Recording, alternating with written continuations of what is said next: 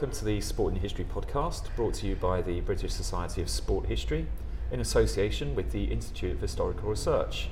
This week we're continuing our series of conversations with researchers who have given papers at the BSSH's Sport and Leisure History Seminar Series at the IHR with the postgraduate researcher Beth Gaskell. Hi. Hi Beth. Beth is a postgraduate researcher at the University of Greenwich, where she is completing a PhD. You've handed it in, I believe. Yes. Yeah. Yeah, finally in. Yeah. Good news. She's completing a PhD on the British Army in the 19th century. She's also been active in History Lab, the postgraduate network for historians, which is run by the Institute of Historical Research, as well as working as a curator of newspapers at the British Library. So there's a lot for us to get our teeth into today. And it should be of a lot of interest to researchers out there. But first I want to talk to Beth about the paper that she gave for us at the IHR, something like 2 years ago, I think now. Yes, it's a while ago now. And that paper looked at the role of sport in 19th century periodicals. Can you tell us something more about the paper that you gave at the IHR and how central was sport to military life in the 19th century? So the paper I gave was focused on the role that sport played in professional military periodicals. So these were periodicals that were written to be read by those in the 19th century military. I really wanted to talk about how central sport was to a lot of these publications. I'm not a sport historian, so I hadn't gone into looking at these publications with a mind kind of focusing on sport, but the amount of content in some of them was just incredible, and so it made me sort of really think about why sport would be there, why publishers would think it was important, why men in the military would want to read about it, and so the paper was sort of unpicking a few of those things. The paper really focused mostly on regimental periodicals and journals, because that's where the most sports coverage was, and sometimes sport can make up to a third of the content of a regimental periodical. So I was sort of unpicking why, sort of focusing a lot on ideas of discipline and morale, but also just the fact that the military in the 19th century was quite often not actually actively engaged in any kind of warfare, and so there was a lot of free time that needed filling. So it's all between the Crimean War and the Boer War, I suppose. You have a series of small colonial wars, but nothing major. Like I look at the entire 19th century, so actually you've only got the sort of three wars that intersect, say the Napoleonic Wars, then the Crimean War, then the Boer War, and there was a lot of imperial, sort of small imperial wars, but there was a lot of free time, and even when soldiers were posted out to areas where there was active warfare, they still spent a lot of time not doing an awful lot of fighting, and so they filled their time a lot of the time by playing sports. For the officers that meant hunting, shooting, polo. For the men of the rank there was a lot of football, cricket, athletics, Highland games, sometimes some very odd sports. There seemed to be a lot of things involving they sort of sound like children's sports days sometimes, like sort of egg and spoon race type of things. But sport just played a huge part in the life of many soldiers, and particularly it played a really important role in kind of developing esprit de corps, so this kind of idea about the sort of thing that bound a regiment together. So they focus on the history of the regiment, whether it's fighting or playing sport. And this would be inter-regimental rivalries and things like this? Yeah, inter-regimental rivalries, inter-forces rivalries, so there was quite often sport played between the Army and the Navy, and also just sport that was played within a regiment, like sports that were played years before would be remembered. There'd be pictures of medals and trophies that were won, and particularly if a regiment was getting posted out somewhere where they previously served, so 20, 30 years ago, one of the things that would be talked about would be what they achieved in sport previously when they were hosted there, and whether they could recreate their sort of fame. So sport played quite a central role in institutional memory Yes, in these regiments. I Yeah, suppose. and the kind of myth-making process. The two things that were really big in that were, fighting, which seems really obvious, and then sport, which seems less so. Or perhaps it shouldn't have seemed less so, but for me it was a bit of a surprise. Yeah, and so what you said you used regimental papers for your sources. Yeah. And talking from a professional point of view, how easy are those to find? I mean, not always that easy. The British Library has quite a good collection of some of them. I also went to the United Service Institution, the Royal United Service Institution, which has a library and has some.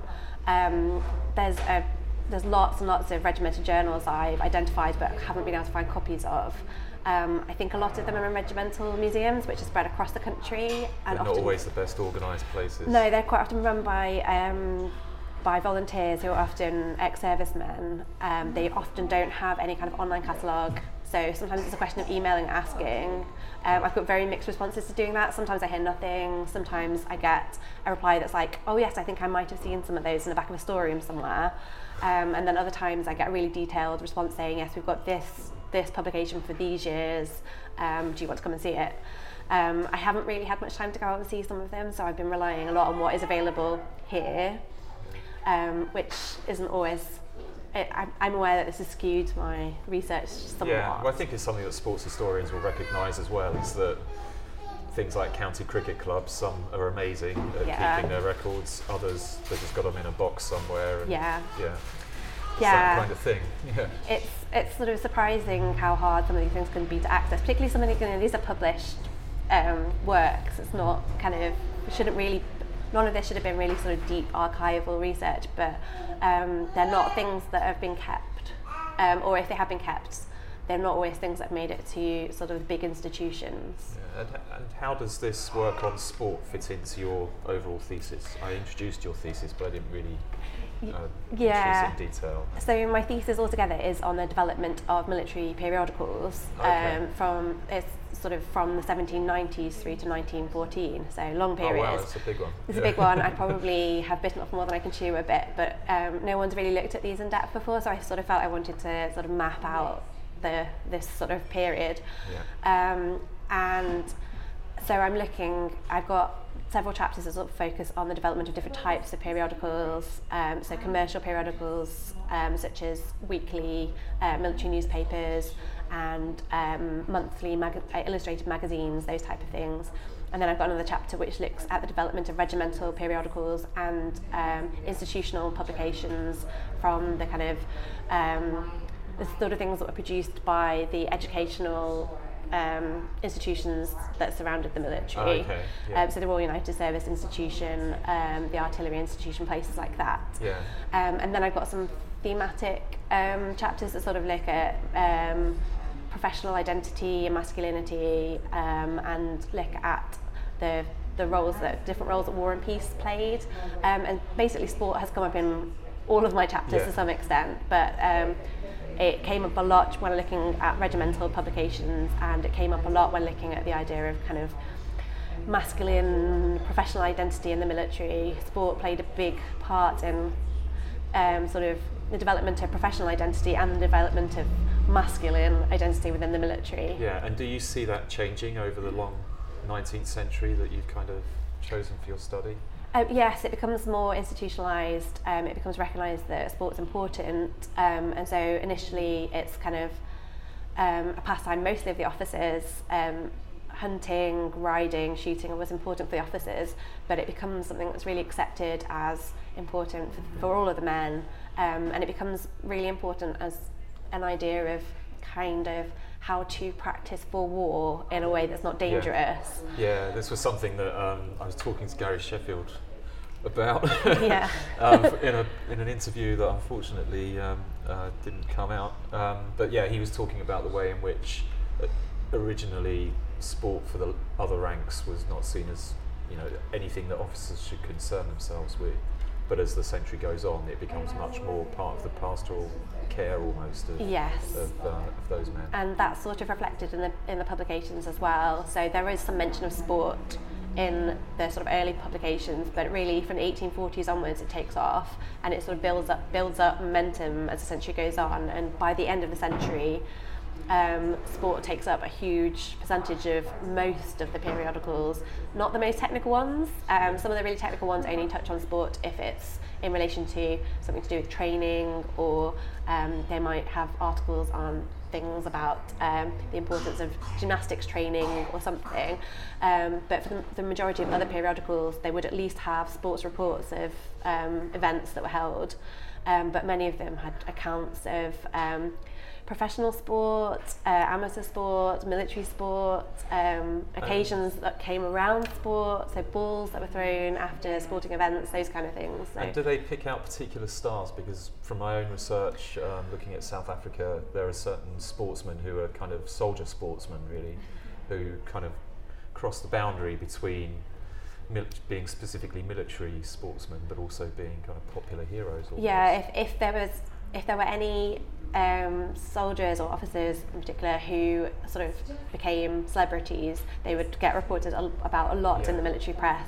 But the biggest focus was on military sport itself, and it was very much focused on the regiment, which was very important because towards the end of the century there was a bit more of a focus on celebrity, but a lot of this was really important. This created a sort of fostered this environment where it's teamwork and team building. So it was definitely there, and they were never going to ignore a sort of positive report of a soldier, but it was definitely much more in the military periodicals about the regiment or about the team. That might be a neglected kind of source though for sports historians. If they're looking at particular figures, it might not occur to some people to look at regimental magazines, for example. I think they're a good source for a lot of sports history in some ways. Like there's lots of visual material, I'm guessing, towards the end of the century. lots and lots of photos of sports teams. There's some amazing photos of tug of war teams, but also like polo teams, football teams, sometimes actually sporting events, not very few sort of live action pictures because the photography wasn't up to it, but there's a lot of pictures. There's also just a lot of information about the evolution of particularly football. There's some very early accounts of the rules of football from the early 1860s, those types of things that the military played a big role in the development of the sport, and that was reported in the military periodicals, perhaps with a different slant to how it might have been. Royal Engineers, I'm thinking, were significant football team, weren't they? Yes, and I just think like many of the early football teams were related to the military, and that's recorded. And like I say, it's just got a slightly different slant to how it might be recorded elsewhere. So I would encourage people to look at them if they can get their hands on them. So you're obviously very familiar with newspapers. It's your passion and it's what you work with at the British Library, isn't it? Yes. So can you just tell us more about what you do in the newspaper archive? What are you working on there at the moment? So my official job title is Curator of Newspaper Digitisation, and I work. Big. It's a big, it's sort of. It probably sounds a bit bigger than it is in many ways, but I work on a project called Heritage Made Digital, which is the British Library's in-house project to try and digitise a range of sources. And I work specifically on the newspaper side of that. And we're working to create a collection of 19th century newspapers we're digitising them, we are making them openly available, we're making the data openly available, and we're also trying to focus on items that are physical copies that are in poor or unfit conditions, so people have problems accessing them. And also items that are a little bit tricky and so don't get picked up by other organisations who are digitising things, so short runs, things that are bound or collected in more difficult ways, or just different formats or things like that. Some different formats. We've definitely, one of the newspapers we're digitising is so big that there's been question marks over whether it will fit on the scanners. We're trying to we're not doing very much from microfilm, so we're going back to the hard copies, and sometimes they're quite tightly bound. Sometimes they're bound in with other items. There's things that make them quite tricky to handle or quite tricky to digitise. And so for various reasons these things have been neglected, and we're trying to sort of rebalance that.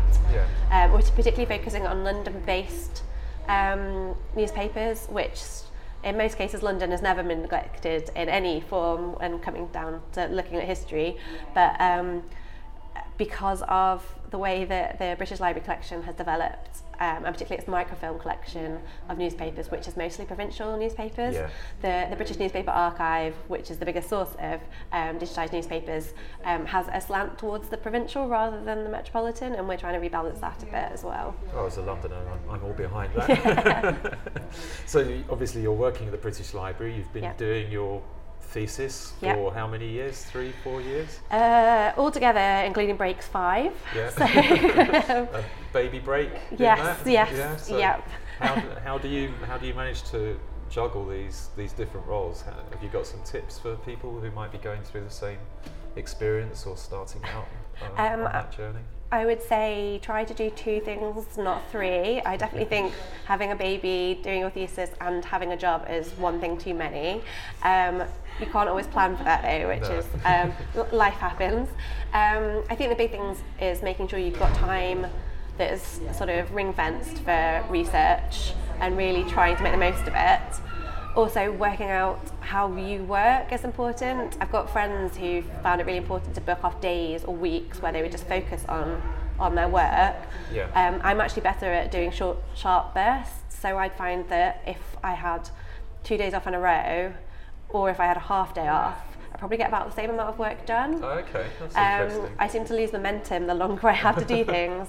So I worked out that for me, one of the best things to do was I had an afternoon a week that was set aside, and quite often a weekend morning, and that's when I did the majority of my work. So it was 2 half days a week. Yeah. And I got more done in that time than I did in an entire week I took off. It's a good idea though to analyse your own way of working. I think that's a really good idea because it helps you to make more efficient use of the time that you have, doesn't it? Yeah. Like you say, if you've got 2 days off but you only actually use half of them, then you might as well do something fun for the other exactly. day and a half. And I know I work better in the mornings, but some people work better in the evenings, so you sort of learn those kind of things.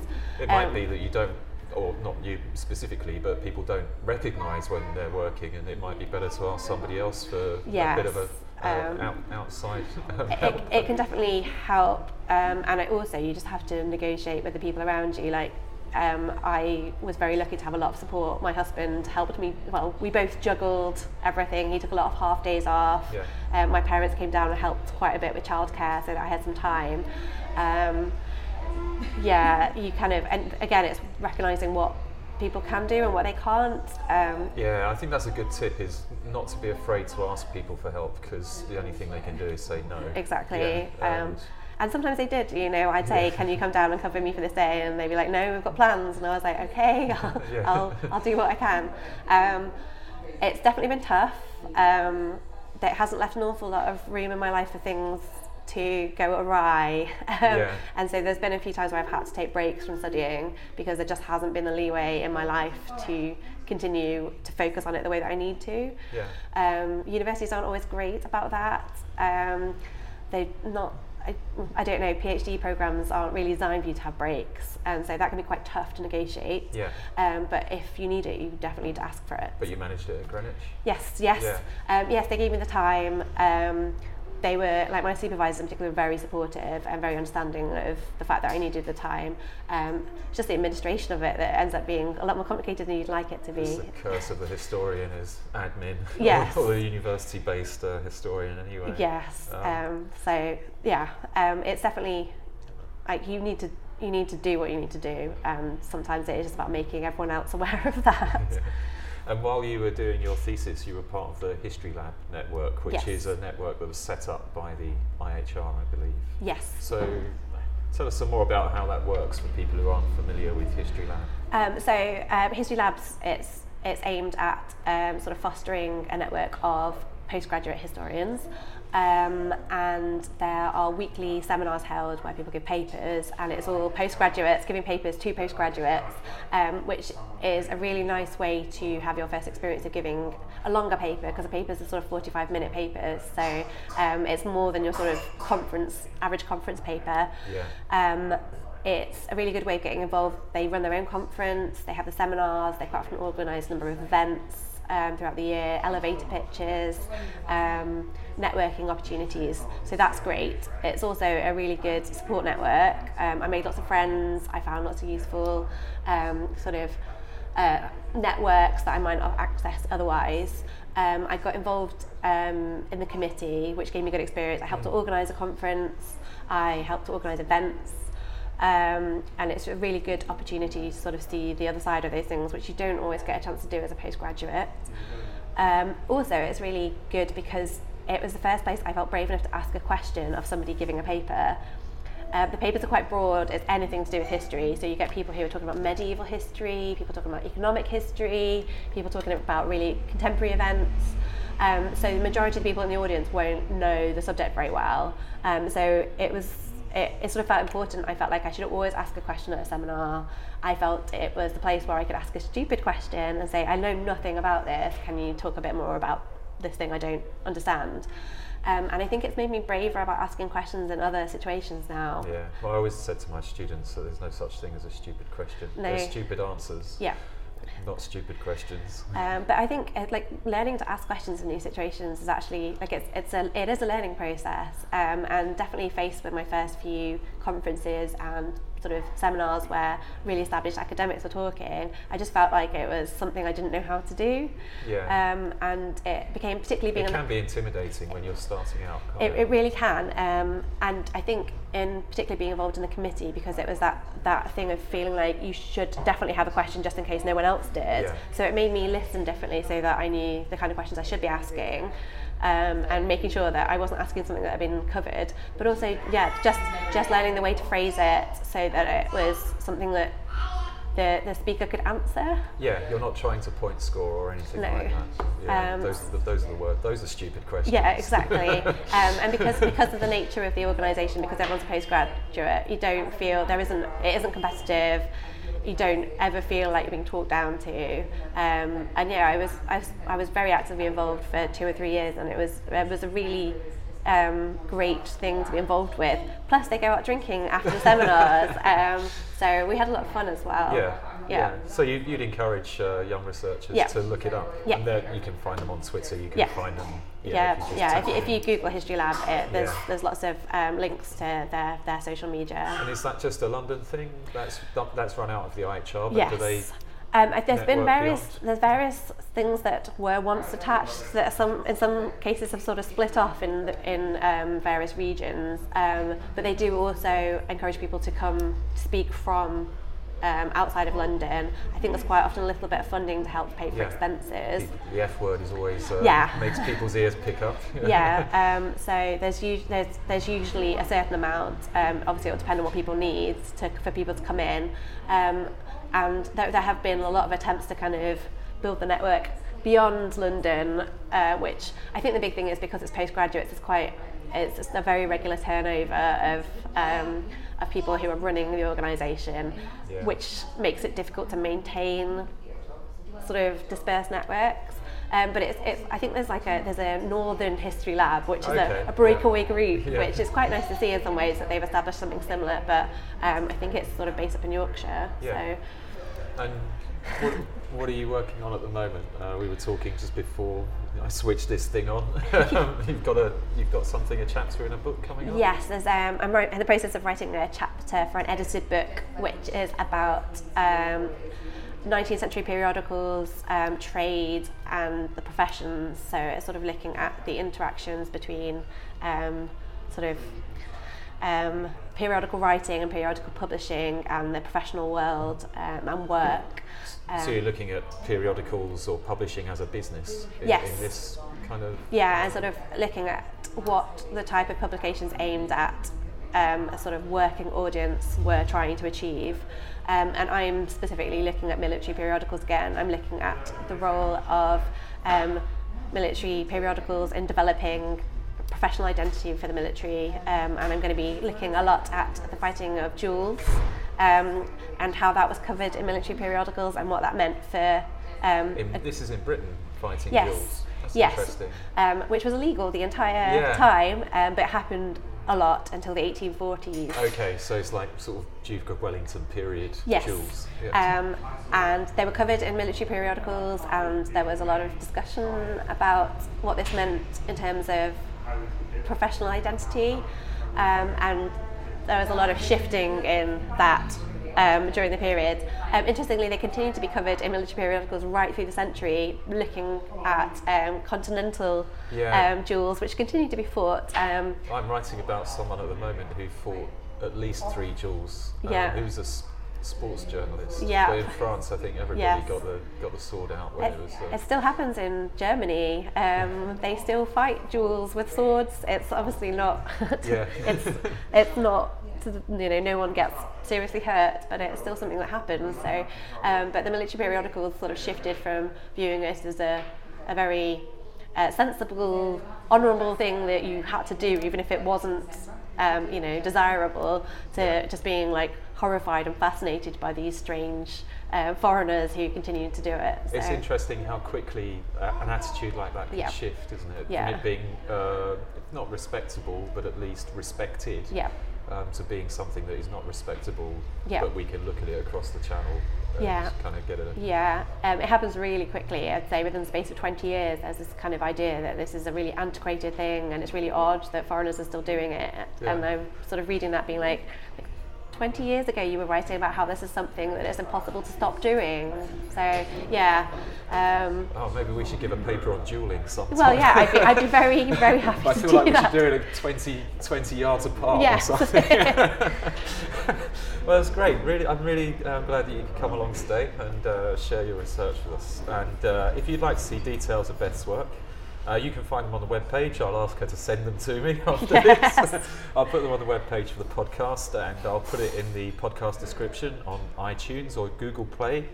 You can subscribe to the podcast.